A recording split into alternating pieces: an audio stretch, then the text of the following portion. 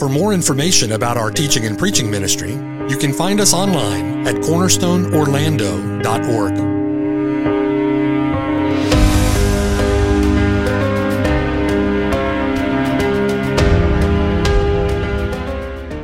The following sermon has been brought to you by Cornerstone Orlando, making disciples for the glory of God.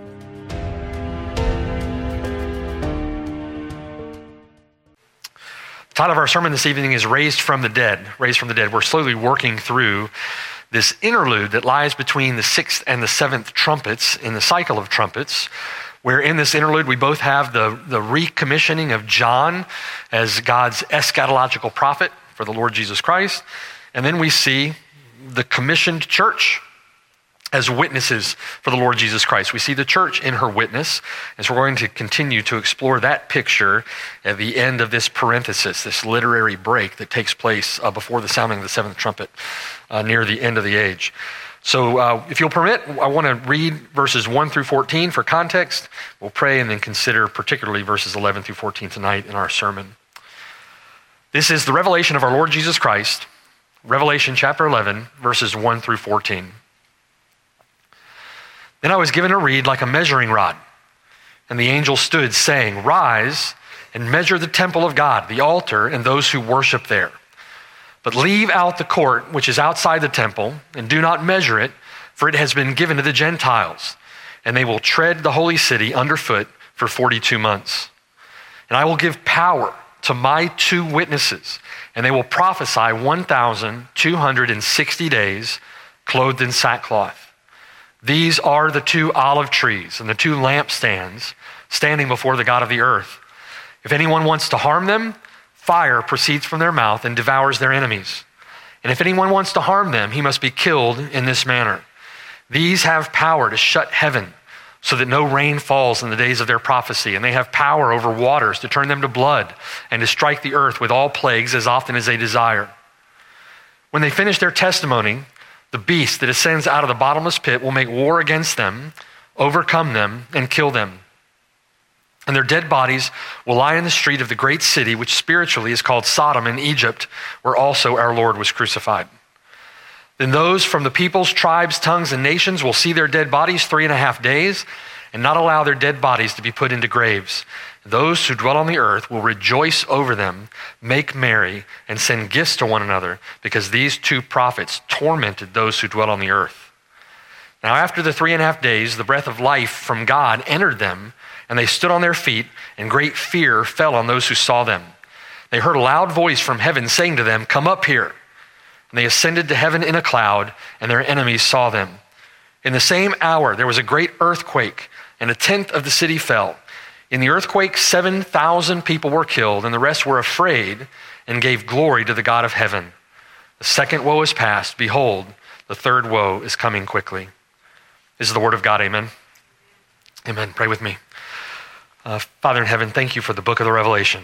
Lord, thank you for how this book encourages your church, how it reveals the person and work of our Lord Jesus Christ, how it announces to us, proclaims to us the end from the beginning, that we might know those things which are coming to pass and which shall shortly come to pass. Thank you, Lord, for the way that encourages your people in her witness for the Lord Jesus Christ to endure, to persevere to the end. Thank you, Lord, for the joy that is set before us, that with Christ, in union with Christ, we may face our suffering with endurance, with perseverance, knowing that perseverance produces character, and that character, proven character, leads to hope.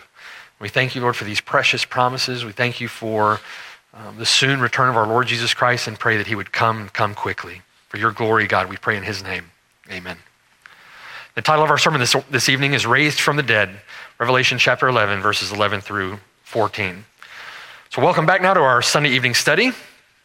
We're going through the revelation of Jesus Christ together, and we are considering in this section of text, Revelation chapter 11, 10 and 11 in particular, we're considering the witness of God's martyroi, or God's martyrs from Revelation 11, God's witnesses. We know from our study thus far that the 2 witnesses symbolize the Lord's church as she bears witness for the Lord Jesus Christ to the gospel. And these two witnesses now testify during the time period that lies between the first coming of the Lord and his second coming. They testify throughout the duration of this cycle, in particular now under our consideration, the cycle of the trumpets. It's a time period signified by references to Daniel, including defining that time period as a period of 42 months. 1,260 days, times, and half a time, or 3.5 years. We're going to talk about that a little bit tonight, and I hope to help clarify that reference, okay? We're going to talk about that time period and what that corresponds to. Like John, commissioned as the Lord's eschatological prophet, the end times prophet in Revelation chapter 10, prophesying of those things which must shortly come to pass, these two witnesses of God are also commissioned. They're commissioned as God's eschatological witnesses for Jesus Christ during this time of the end. The church has a job to do, and the church is employed as witnesses for the Lord Jesus Christ. Brothers and sisters, that's our responsibility. We've been given a great commission. We are here to be witnesses for the Lord Jesus Christ. We have responsibility. These are, as described in our text, these are the two olive trees. They are Zechariah's sons of oil. They are the two lampstands standing before the God of all the earth. That's an image that we've seen even in the book of Revelation, representing the church. Verses 7 through 10 have pressed us against the end of the age now, against the end of the cycle, and against the end of the age, as we have been brought now to the very end of their testimony, the end of the witness of the church upon the earth. They, in this section of text, faithfully fulfill their mandate, and John records here that they finish their testimony. They complete their mission. They're brought to the end of that mission.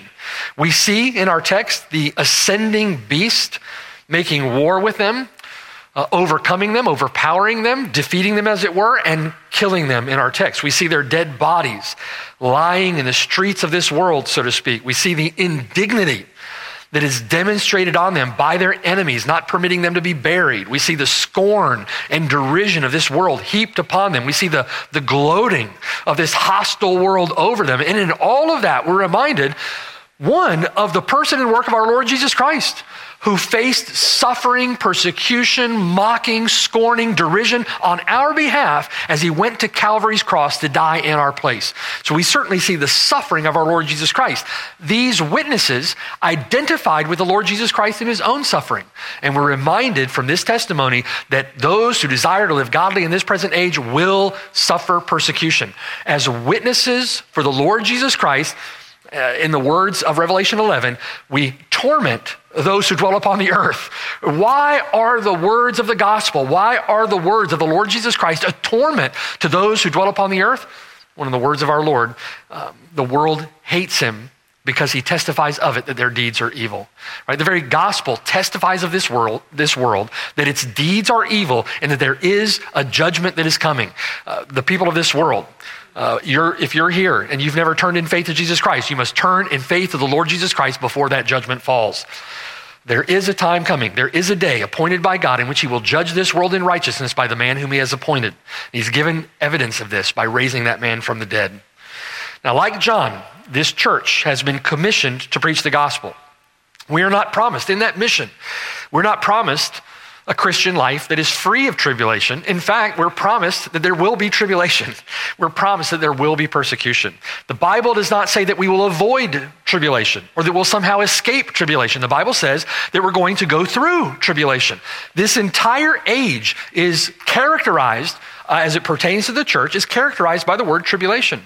Matter of fact, if you do a word study and look at those words used of tribulation in the New Testament, in virtually every case, it pertains to that suffering, that difficulty, that adversity faced by the church during this age of the church. We will face tribulation. So to answer that question of many dispensationalists, yes, we will go through the tribulation as we serve as witnesses for the Lord Jesus Christ during this age. Contrary to that belief that we'll somehow escape difficulty, escape tribulation in this life, the Bible everywhere affirms that God's people will go through difficulty, will go through adversity. And that is, brothers and sisters, again, it's in identification with our Lord who bought us. He bought us with his own blood, having gone through tribulation for the joy set before him. He endured the cross, despising the shame. Brothers and sisters, for the joy set before us, we must do the same, following his example. All who desire to live godly in union with Christ Jesus will suffer, literally, the word there is pursuit. They'll suffer pursuit. They'll suffer hostility, suffer harassment. You can imagine the Apostle Paul being chased around the Mediterranean by Judaizers, right? He suffers pursuit, suffers persecution, suffers tribulation. Philippians chapter 1, verse 27, Paul says this, speaking of the church's witness during this time, only let your conduct be worthy of the gospel of Christ, so that whether I come and see you or am absent, I may hear of your affairs, that you stand fast in one spirit, stand with endurance, that you persevere in one spirit with one mind, striving together for the faith of the gospel, and not in any way terrified by your adversaries. Why? Because we follow Jesus Christ in faith, trusting him, which is to them, those adversaries, proof of perdition, but to you, proof of salvation, and that from God. Because to you it has been granted on behalf of Christ, not only to believe in him, but also to suffer for his sake, having the same conflict which you saw in me, and now here is in me. Brothers and sisters, in that we follow in the footsteps of a great cloud of witnesses who has gone before us in preaching the gospel. The Lord Jesus Christ himself, the apostles, of which Paul is a preeminent example, faced suffering, faced persecution for their witness for Jesus Christ. We will do the same. The Lord himself suffered tremendous hostility at the hands of wicked men. Our Christian brothers and sisters throughout history have suffered tremendous hostility following his example. And when we go through such extended periods of ease, relative ease, the way that we have over the course of our lives here in this country, is sometimes easy to forget that we've been appointed to suffering ourselves. We can forget that we should not think it's strange when we fall into various trials, right? Knowing that we, as Paul has said, are appointed to these things. We also suffer for his namesake. We will go through adversity. We've been appointed to such for the sake of our Lord Jesus Christ. Now, if our text ended at chapter 11, verse 10, we might think that the church at the end of this age has finally been defeated. That all of that suffering, all of that adversity, all of those trials ended with the defeat of the church. The beast makes war against them, overcomes them, and kills them. But that's not the end of the story, is it? That's not the end of the story. That's not the end of the cycle. That's not the end of the age. That's not the end of the story. It's Revelation chapter 11, verses 11 through 13 now, that give us cause, give us encouragement to persevere through whatever suffering that we face. Verse 11. Now, after the 3.5 days, the breath of life from God entered them. Those who were killed, their dead bodies, their corpses lying in the streets, they stood on their feet, and great fear fell on those who saw them. They heard a loud voice from heaven saying to them, "Come up here." They ascended to heaven in a cloud, and their enemies saw them. In the same hour, there was a great earthquake, and 1/10 of the city fell. In the earthquake, 7,000 people were killed, and the rest were afraid and gave glory to the God of heaven. Second woe is past. Behold, the third woe is coming quickly. So let me ask you a question. In considering their witness and in considering what lies before them, what lies before us, brothers and sisters, what is it that fueled the faith of the apostles as they witnessed for the Lord Jesus Christ to their own death? What fueled their faith? What compelled them? What compelled the disciples, having fled Jerusalem at the crucifixion of Jesus Christ, having scattered, what compelled those apostles to turn around, go right back into the same city that crucified the Lord and preach the gospel to their deaths? What compelled them to do such a thing? What compelled these two witnesses to preach Christ to their own deaths? What compelled Paul to march his way around the Mediterranean preaching Christ, being persecuted as he was, left for dead in Lystra, right? Facing certain execution in Rome? What compelled the Apostle Paul? What compelled ultimately the Lord Jesus Christ himself? Hebrews chapter 12, verse 1 defines it as the joy that was set before them. The joy that was set before them. That joy set before them, represented, if you will, in resurrection. resurrection from the dead to life everlasting in union with the Lord Jesus Christ. The joy that was set before them. Therefore, chapter 12, verse 1, therefore we also, brothers and sisters, since we are surrounded by so great a cloud of witnesses, many who have gone to the stake for the sake of our Lord Jesus Christ, many who have borne testimony to the Lord Jesus Christ to their own deaths, since we are surrounded by that great cloud of witnesses, let us in our own generation lay aside every weight. Let us lay aside the sin which so easily ensnares us, and let us run with endurance the race that is set before us in our generation. As we carry the torch now, let us run that race, looking to Jesus, the author and finisher of our faith, who for the joy that was set before him endured the cross, despising the shame, and has now sat down at the right hand of the throne of God. That's an amazing text. That is just such an encouraging text. By linking that great cloud of witnesses, and by linking us to the example of Jesus Christ, we are to set before us, brothers and sisters, the same joy.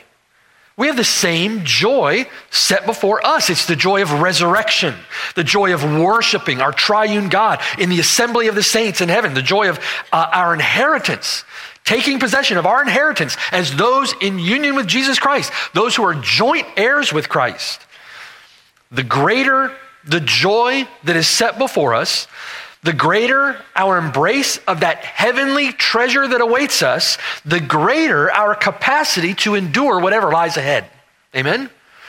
The more that we see that treasure, and I'm not speaking of earthly or worldly riches. There will be riches in heaven. But I'm thinking about the treasure that is the Lord Jesus Christ, the treasure of union with the Lord Jesus Christ, the treasure of dwelling in the presence of our God for all of eternity. As we consider the treasure that lies ahead, the joy that is set before us, the more and more and more that we comprehend, the more that we apprehend the reality of that through the eyes of faith, the greater our capacity to endure whatever trial, whatever suffering lies ahead of us. The greater that we'll be able to brush it off, as it were, and forge ahead.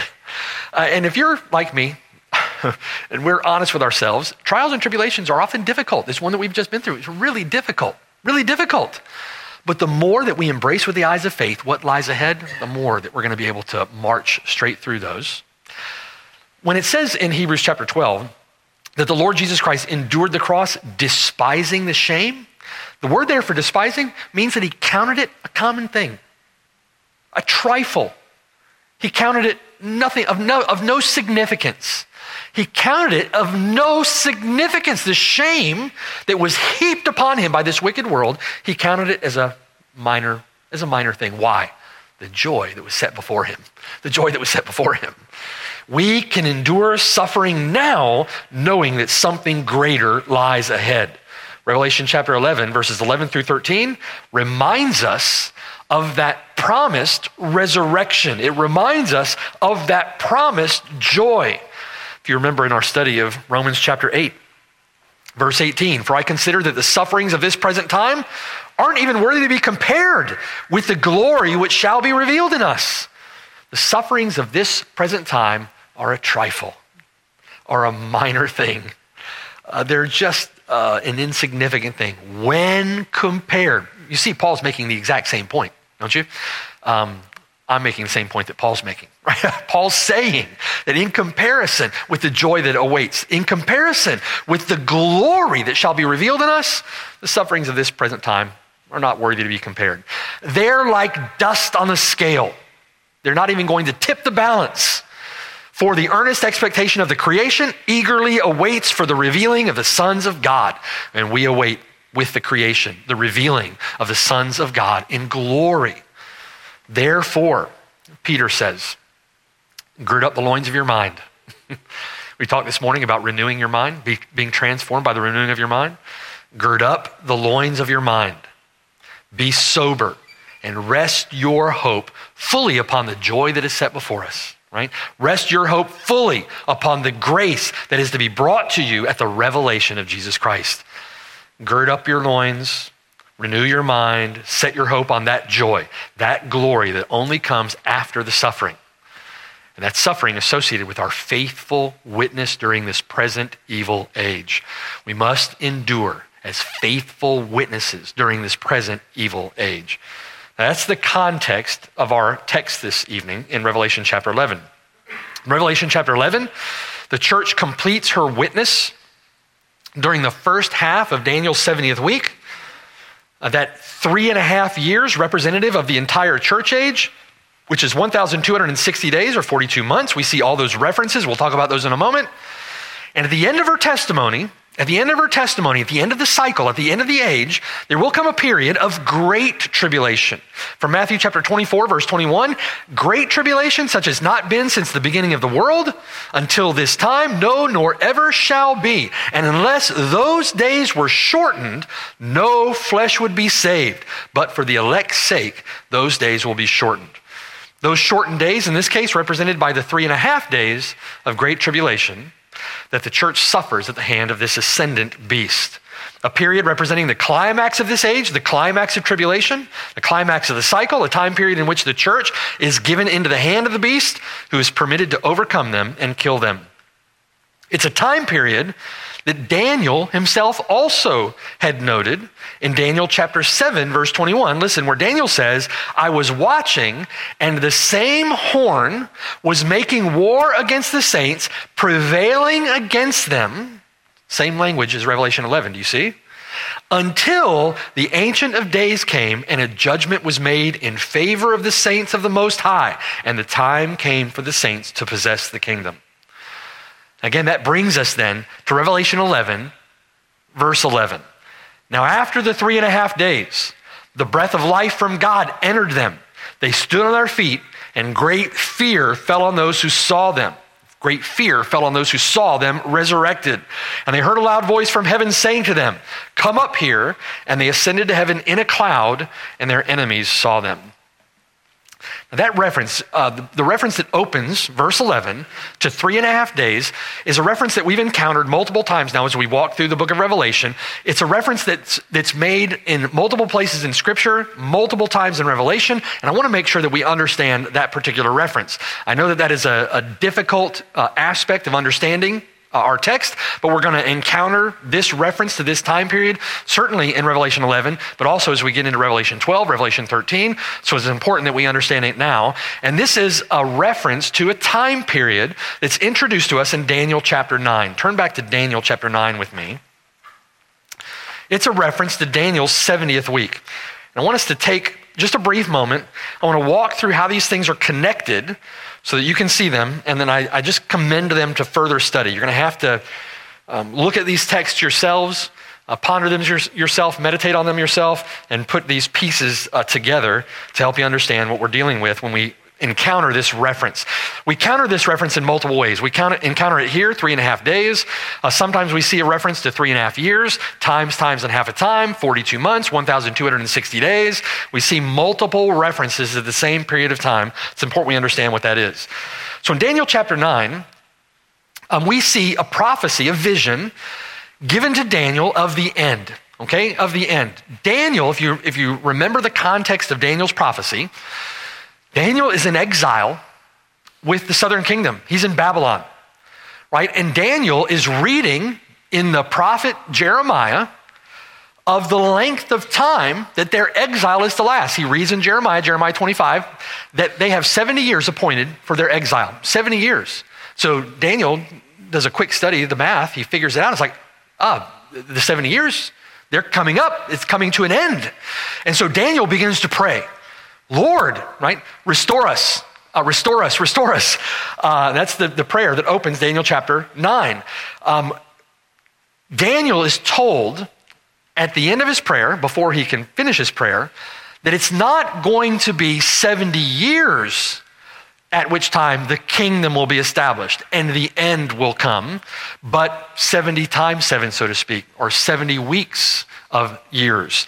It's going to be a multiplier of 70 times 7. And this is reminiscent of the sevenfold judgments in Leviticus. If you remember those sevenfold judgments, I'll repay you 7 times according to your sin, right? It's not going to be 70 years until the end comes, but 70 times 7, essentially, before the end comes. And so we see this prophecy given to Daniel in Daniel chapter 9, beginning in verse 24. So rather than 70 years, the angel tells Daniel that 70 weeks are determined for your people and for your holy city. And we know from the prophecy, these are 70 weeks of years. 7 years to each week. Just like there are 7 days to a week, in this case, there are 7 years to a week. 70 weeks are determined for your people, for your holy city, to do these things. Finish the transgression. Finish it. To make an end of sins, to make reconciliation for iniquity, to bring in everlasting righteousness, to seal up vision and prophecy. In other words, this is the end, right? He's speaking of the end, to anoint the most holy place. What most holy place is going to be anointed at the end? The new heavens and the new earth, the new Jerusalem descending out of heaven as a bride adorned for her husband, right? The new creation. All of this is a prophecy, that, if you will, of the very end of the age. It's the very end of the age where transgression is finished, where he makes a complete end of sins, a complete and final and full reconciliation for iniquity, to bring in everlasting righteousness. Has everlasting righteousness been ushered in? Now, in one sense, through the church, yes. But in one sense, no. There's an already and a not yet, because people are still sinning. There is still unrighteousness reigning on this earth, right?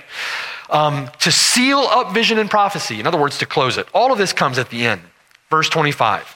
Know, therefore, and understand that from the going forth of the command to restore and build Jerusalem until Messiah the Prince, the Lord Jesus Christ, there shall be 7 weeks and 62 weeks. A total period of 69 weeks. Now that's 69 of the 70 weeks. Remember, 70 weeks has been appointed, 70 weeks of years. By the time the Lord Jesus Christ comes, 69 of those 70 weeks have gone by, right? They've passed. The street shall be built again and the wall even in troublesome times. And after the 62 weeks, right? Remember, 7 weeks, then 62 weeks. After the 62 weeks, Messiah shall be cut off, but not for himself. The Lord Jesus Christ is crucified. And not for his own sins, the sins of his people, right? And the people of the prince who is to come shall destroy the city and the sanctuary. The end of it shall be with a flood. Till the end of the war, desolations are determined. So the Lord Jesus Christ is crucified. The people of the prince who is to come. If you look back, flip the page back one to Daniel chapter 8. Let me give you an example of that verbiage in the vision of the ram, the vision of the goat given to us in Daniel chapter 8. Look down at verse 8. Therefore, in this vision of the male goat, the male goat grew very, very great. When he became strong, the large horn was broken. In the place of it, 4 notable ones came up toward the 4 winds of heaven. We know this to be the kingdom of Greece. And out of one of them came a little horn, which grew exceedingly great toward the south. You see these references to little horns. These are abominations of desolation. These are, if you will, in the words of John, these are many antichrists who have already come. Okay? This particular antichrist is Antiochus Epiphanes. It grew exceedingly great toward the south, toward the east, toward the glorious land. That's Jerusalem, Israel. And it grew up to the host of heaven and cast down some of the hosts and some of the stars to the ground and trampled them. He even exalted himself as high as the prince of the host. He exceeded himself or exalted himself as prince. And by him, the daily sacrifices were taken away and the place of his sanctuary was cast down. Because of transgression, an army was given over to the horn to oppose the daily sacrifices, and he cast truth down to the ground. He did all this and prospered. You see these little horns, these abominations who make desolate, these antichrists. You see them often prospering before they're defeated. Now turn back to Daniel chapter 9. Daniel chapter 9, verse 26, after Messiah is cut off, but not for himself, the people of the prince who is to come, This is not speaking of Jesus Christ. This is speaking of this evil prince who is to come. He is a hostile invader. How do we know that? Because he shall destroy the city and the sanctuary. It's exactly what happened in AD 70. The sanctuary, the city, was destroyed. The end of it shall be with a flood, and till the end, war is determined. He then shall confirm a covenant with many for 1 week. That 1 week is the 1 week that remains. It's the 1 week, Daniel's 70th week.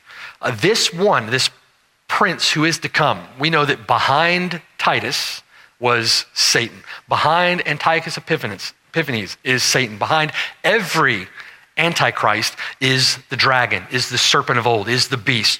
Behind all of these are principalities and powers. So behind this one is one who makes a covenant with many for 1 week. But in the middle of the week, so what's half of 7? I need to do 3.5. In the middle of the week, after 3.5 years, 3.5 years of the week, in the middle of the week, he shall bring an end to sacrifice and offering. Now, the reason I make the point that this is not the Lord Jesus Christ, that it is one of these little horns that rises up and puts an end to sacrifice and offerings, is because there is a messianic interpretation of these verses. People will try to say that this is speaking of the Lord Jesus Christ. It's not speaking of the Lord Jesus Christ. It's speaking of a hostile invader who destroys Jerusalem, destroys the temple, and here in the middle of the week, remember that reference, in the middle of the week, after 3.5 years, before the final 3.5 years, so to speak, he puts an end to sacrifice and offering, and on the wing of abominations shall be one who makes desolate. That's what happens in the middle of this week. There comes one who on the wing of abominations makes desolate. He puts an end to sacrifice and offering until the consummation, which is determined, is poured out on the desolator. He does this until the judgment of God falls upon this desolator. Now remember that reference and turn with me to Matthew 24. Matthew 24.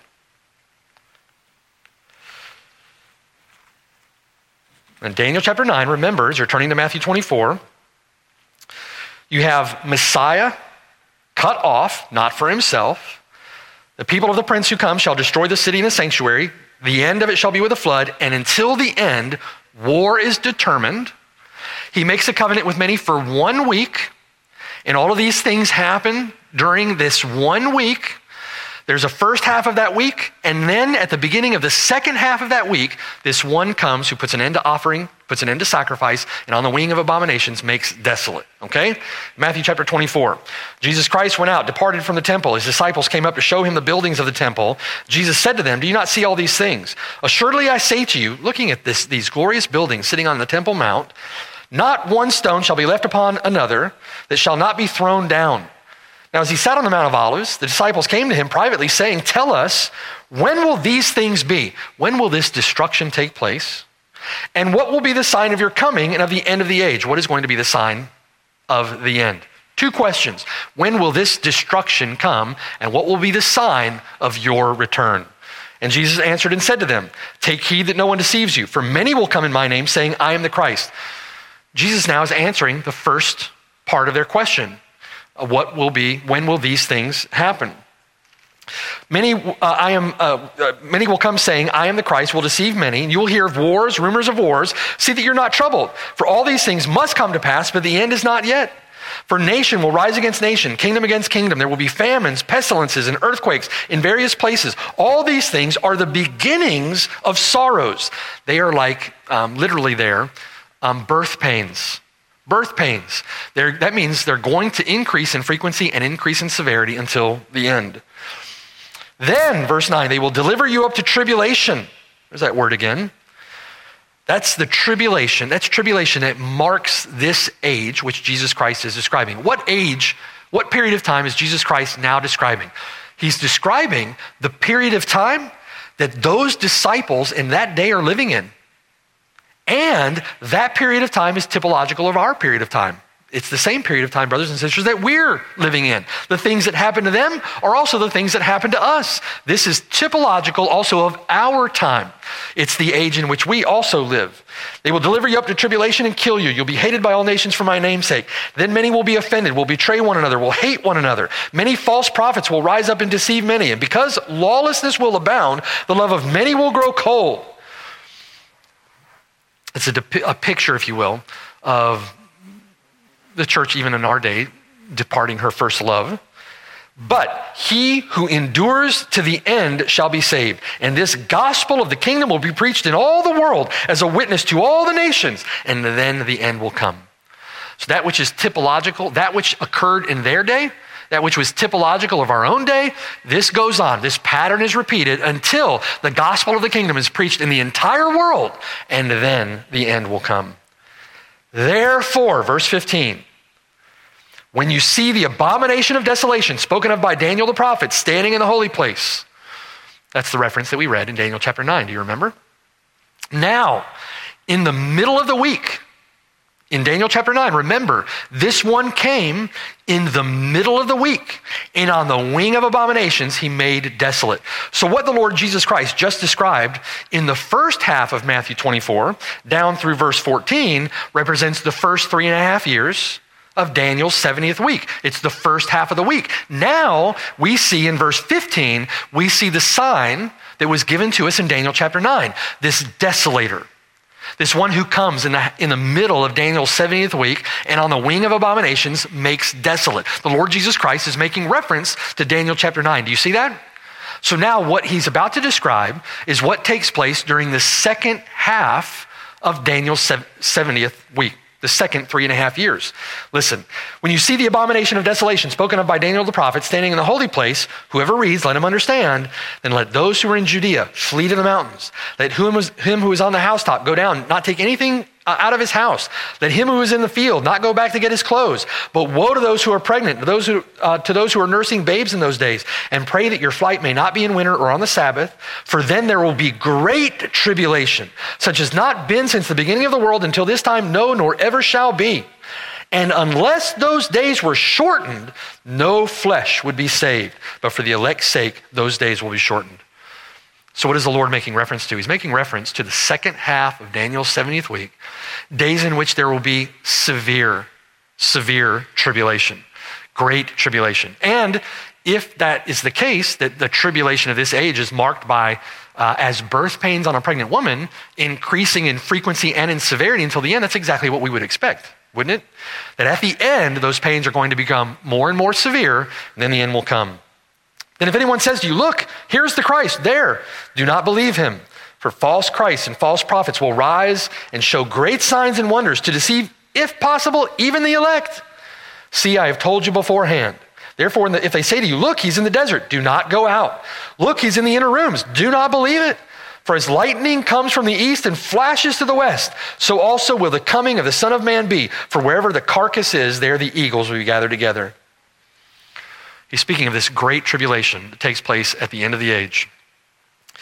Verse 29, immediately. Now think about that with me. That tribulation, the great tribulation explained there from verse 15 to verse 28, that is representative of the second half of Daniel's 70th week, is using language that is from AD 70 and the destruction of Jerusalem and the temple in AD 70. In other words, that destruction of Jerusalem, that slaughter of thousands upon thousands of Jews at the hands of Emperor Titus and the Romans is typological of the great tribulation that will take place at the end of the age.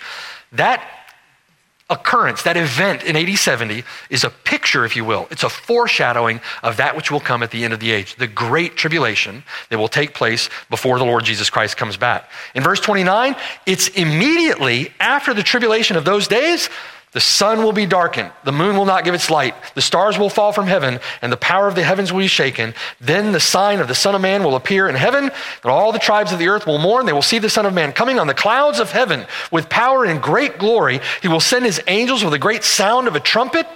They will gather together his elect from the four winds, one from one end of heaven to the other. Now turn with me to Revelation chapter 11. Revelation chapter 11. And again, I want you to see how these periods of time are put together. In Revelation chapter 11, verse 1, John says, I was given a reed like a measuring rod, and the angel stood saying, rise, measure the temple of God, the altar, and those who worship there.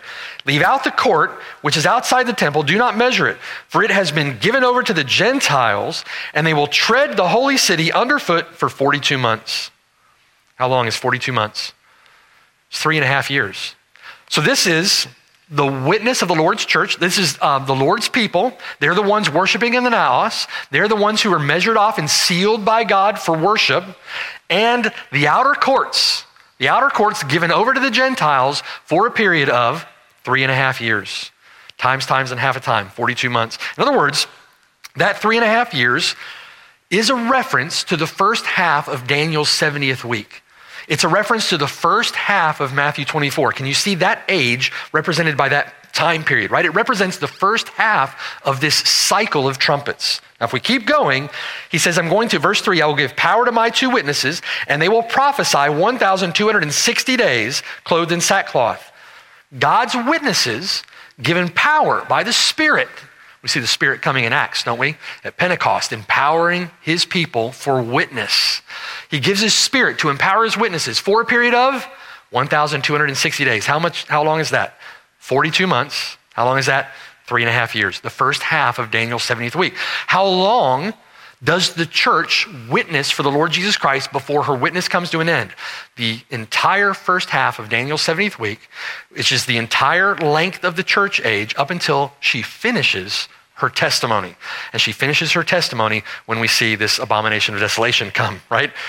These are, verse 4, these are the 2 olive trees, the 2 lampstands standing before the God of the earth. And if anyone wants to harm them, fire proceeds from their mouth. In other words, they come in the power and in the spirit of Elijah. Fire proceeds from their mouth and devours their enemies. And if anyone wants to harm them, he must be killed in this manner. These have power to shut heaven so that no rain falls in the days of their prophecy, like Elijah. In other words, these are witnesses for God, just like Elijah was. And they have power over water to turn them to blood and to strike the earth with all plagues, like who? Like Moses. And Moses was a witness for God during his age. And these come in the spirit and in the power of Moses. They perform a similar prophetic function to Moses, as it were. And they do this as often as they desire. Verse 7, when they finish their testimony, that's at the end of their witness. In this case, we're going to see, this is at the end of the 3.5 years, the first half of Daniel's 70th week. Their witness comes to an end. They finish their testimony. The beast that ascends out of the bottomless pit, this Antichrist, right, that ascends, this little horn, this one who on the wing of abominations makes desolate. He makes war against them, overcomes them, and kills them. Same language used in Daniel chapter 7. Same language used in Daniel chapter 8. Same language used in Daniel chapter 9. Right? This beast, this little horn, this abomination makes war against God's people, and God gives them into his hand for a time. Their dead bodies will lie in the street of the great city, which is spiritually called Sodom and Egypt, where also our Lord was crucified. Then those from the peoples, tribes, tongues, and nations will see their dead bodies 3.5 days. That's an interesting reference. We're sort of expecting to see another 3.5 years representing the other half of Daniel's 70th week. Why is it that there's a reference now to 3.5 days? What did Daniel make reference to? What did the Lord explicitly state in Matthew 24? That those days, the days representing the second half of Daniel's 70th week, would be shortened for the sake of the elect. If they had not been shortened, then even the elect might be deceived by those signs and wonders done by this false prophet, by the Antichrist, right? So 3.5 days mercifully cut short for the sake of the elect. They will not allow their dead bodies to be put into graves. Those who dwell on the earth will rejoice over them, make merry, and send gifts to one another, because these 2 prophets tormented those who dwell on the earth. Now, after the 3.5 days, after this, the breath of life from God entered them, and they stood on their feet. Great fear fell upon those who saw them. Brothers and sisters, this is a picture of resurrection.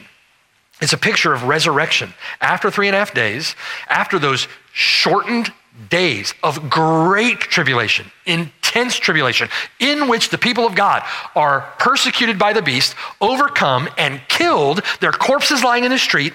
After those 3.5 days, that second half of Daniel's 70th week that is cut short because of the intensity of that persecution, because of the deceit of that false prophet, those shortened days, the breath of life from God entered them. They stood on their feet, and great fear fell upon those who saw them.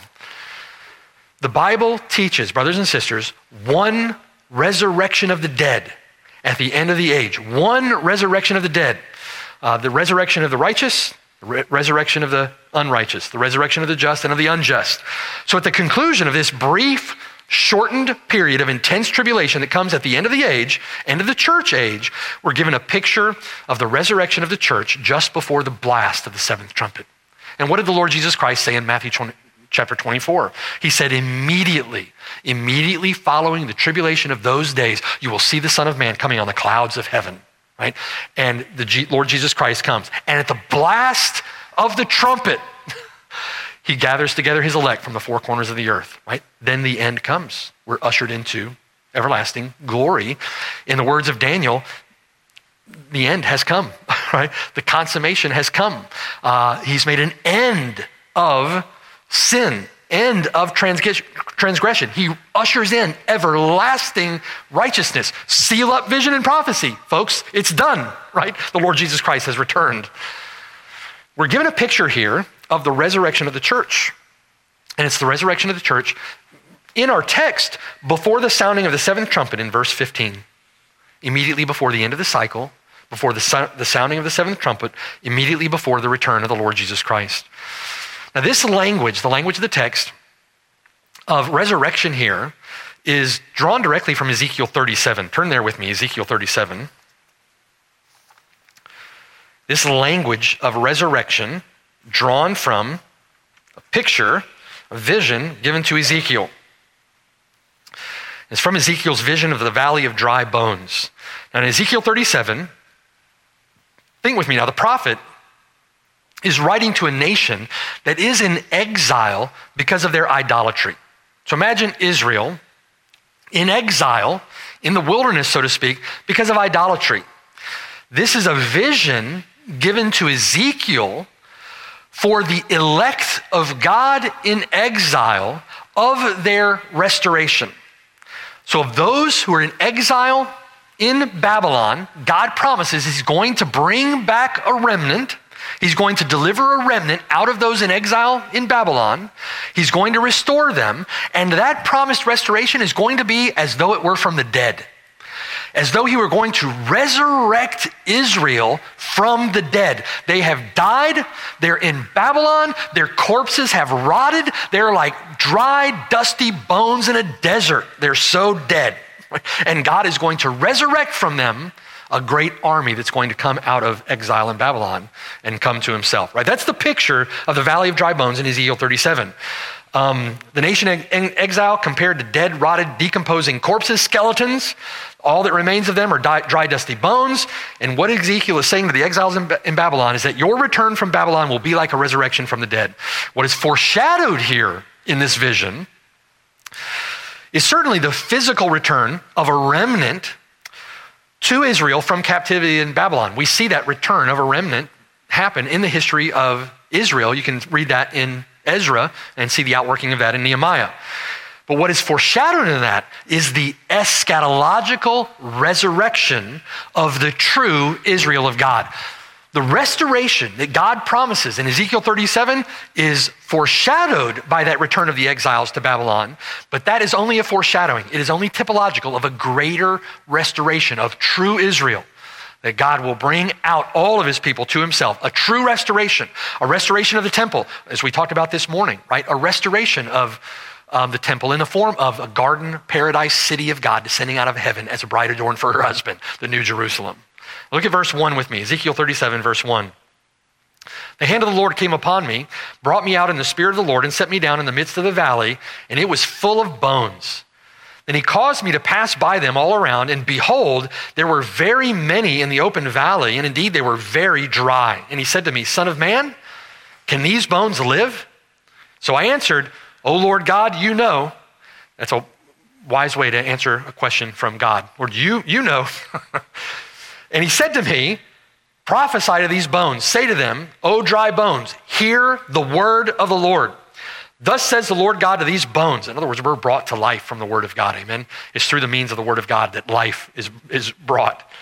Thus says the Lord God to these bones, surely I will cause breath to enter into you, and you shall live. I will put sinews on you and bring flesh upon you, cover you with skin and put breath in you, and you shall live. Then you shall know that I am the Lord. So I prophesied as I was commanded, and as I prophesied, there was a noise, and suddenly a rattling, and the bones came together, bone to bone. Indeed, as I looked, the sinews and the flesh came upon them, and the skin covered them, but there was no breath in them. And he also said to me, prophesy to the breath. Prophesy, son of man, say to the breath, thus says the Lord God, come from the four winds, O breath, and breathe on these slain that they may live. So I prophesied as he commanded me, and breath came into them, and they lived and stood upon their feet, an exceedingly great army. In verse 10 especially, that we see language in Revelation chapter 11, verse 11, don't we? It's the same language being used. Verse 11, then he said to me, son of man, these bones are the whole house of Israel. And we know from the New Testament, very clearly, explicitly stated by the apostles, in particular the apostle Paul in the book of Romans, that the whole house of Israel include both the elect physical seed descendants of Abraham and the elect spiritual seed of Abraham, elect Jews and elect Gentiles who have put their faith and trust in Jesus Christ. We know that represents the whole house of Israel. They indeed say, verse 11, our bones are dry, our hope is lost, we ourselves are cut off. Therefore prophesy and say to them, thus says the Lord God, behold, O my people, I will open your graves, cause you to come up from your graves, bring you into the land of Israel. Then you shall know that I am the Lord when I have opened your graves, O my people, and brought you up from your graves. When I have raised you from the dead, I will put my spirit in you, and you shall live, and I will place you in your own land. Then you shall know that I, the Lord, have spoken it and performed it, says the Lord. It's an amazing text. God is saying through the prophet Ezekiel to Israel that your restoration of the land from exile is going to be like a resurrection from the dead. And that's true. Bringing back that remnant from Babylon was like a resurrection from the dead. Israel is dead in exile, and God brings to life a remnant, brings them back to himself. The near-term return of the exiles from Babylon to Israel is typological. It points forward to a future, a true restoration. And we know this from the rest of Ezekiel. God is not speaking of that first restoration, that first return of exiles to Babylon under Ezra and Nehemiah. And if you remember, when the exiles come back to Jerusalem and they lay the foundation of the temple, that first generation who had seen the former temple, they stand and weep. They weep because that foundation, this temple there that they're about to establish, is not as glorious as the one that came before. And they recognize in that this is not a fulfillment of what God has promised. That there is something greater that is yet to come. But that this particular temple, they're laying the foundation for it, is not what God has promised. God has promised something far more glorious. He's promised a true restoration, a far more glorious restoration. The language used in Revelation 11 is language used of the church at the end of the age, and that the church at the end of the age, in the language of Revelation 11, will appear as good as dead. And we're surrounded by death in Babylon, and there will be a great resurrection. Their enemies will gloat for a period of time, and I'm reminded of that gloating from 2 Peter chapter 3. 2 Peter chapter 3, Peter says, I stir you up your pure minds by way of a reminder that you may be mindful of the words which were spoken before by the holy prophets and of the commandment of us, the apostles of our Lord and Savior, knowing this first, that scoffers will come in the last days, walking according to their own lusts, saying, where is the promise of his coming? For since the fathers fell asleep, all things continue as they were from the beginning of creation. Where's this Messiah? Right? Where's this promise of his coming? He's not coming back. Right? Mockers. These may gloat at the end of the age. They're going to gloat over their marginalizing of the church, but their gloating is short-lived. We are not to despair. Brothers and sisters, we're not to despair. We're not to be discouraged. We're not to lose hope. We know the end that God has determined. He has promised resurrection. He's promised resurrection. And brothers and sisters, if you happen to die for your witness for Jesus Christ, you're going to be raised from the dead. You're going to be raised from the dead. In other words, God's people are invincible. Invincible. There's going to be a resurrection. Now, there is a sense in thinking about Ezekiel 37, there is a sense in which this is taking place, this restoration, this resurrection. There is a sense in which it's taking place now under the preaching of the gospel. Anytime anyone puts his faith and trust in Jesus Christ, the breath of life enters him. He stands on his feet and joins the army. Right? There is a sense in which, at the preaching of the gospel, this resurrection is even now taking place. There is an already and a not yet. There's another sense in which this is a picture of the resurrection of God's people at the end of the age. God has determined one resurrection to take place at the end of the age, the general resurrection of all men, the just and the unjust. Here we see in Revelation 11, we see this resurrection take place of God's witnesses at the end of the second half of Daniel's 70th week, at the very end of the age, before the return of Jesus Christ, or at the return of Jesus Christ. Paul speaks of that resurrection as it pertains to believers in 1 Corinthians chapter 15, verse 50. Paul says, "Now of this I say, brethren, flesh and blood cannot inherit the kingdom of God, nor does corruption inherit incorruption. Behold, I tell you a mystery. We shall not all sleep, but we shall all be changed in the moment, in the twinkling of an eye, at the last trumpet." You heard that language before? "For the trumpet will sound, and the dead will be raised incorruptible." The dead will be raised incorruptible, and we shall be changed. This corruptible must put on incorruption. This mortal must put on immortality. So when this corruptible has put on incorruption, and this mortal has put on immortality, then shall be brought to pass the saying that is written, death is swallowed up in victory. O death, where's your sting? O Hades, where's your victory? Revelation chapter 11, verse 11. "Now after the 3.5 days, those shortened days of intense tribulation, the breath of life from God entered them. They stood on their feet, and great fear fell upon those who saw them." Gloating came to an abrupt end. Right? Gloating ceased. Mocking ceased. And fear befell them. Not a healthy fear of God, like those who love the Lord and cling to him in faith, but a fear of God like the Egyptians had when the plagues of God were being poured out in Egypt. Right? That kind of fear. Fear likely mixed with the realization of their own peril. They're dancing, singing, in glee, making jokes, giving gifts to one another while their dead bodies lie in the street. They're raised up, the breath of life enters them, they're caught up into heaven. Their glee, their gloating ends, and they think to themselves, uh-oh, right? And then the end comes.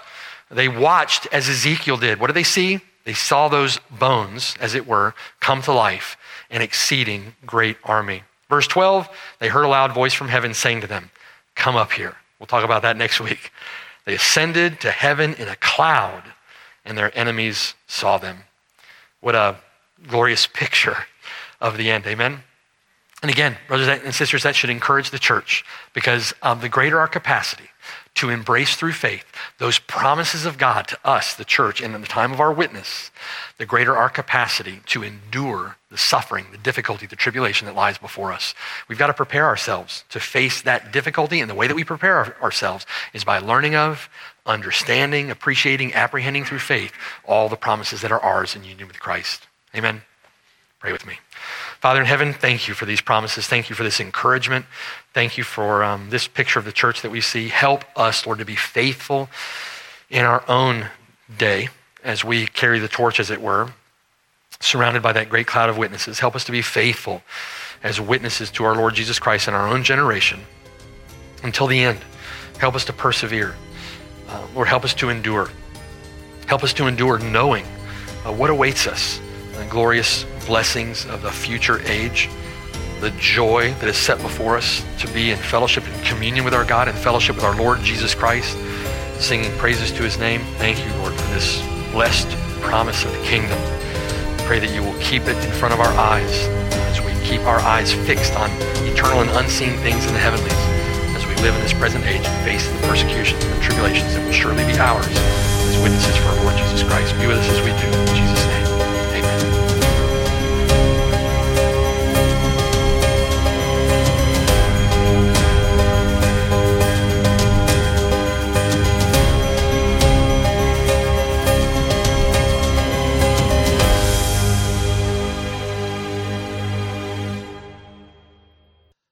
Hello, and thanks for listening. My name is Mark Brashear, and I have the blessed privilege of serving with the saints at Cornerstone Church near Orlando, Florida. We're so grateful that you've connected with us through the sermon that you've just heard. For more information, visit us at cornerstoneorlando.org. Or better yet, come and see us on the Lord's Day at 3370 Snow Hill Road in Oviedo, Florida. We're just east of Orlando and about 15 minutes from the campus at UCF. It would be a joy to have you worship with us.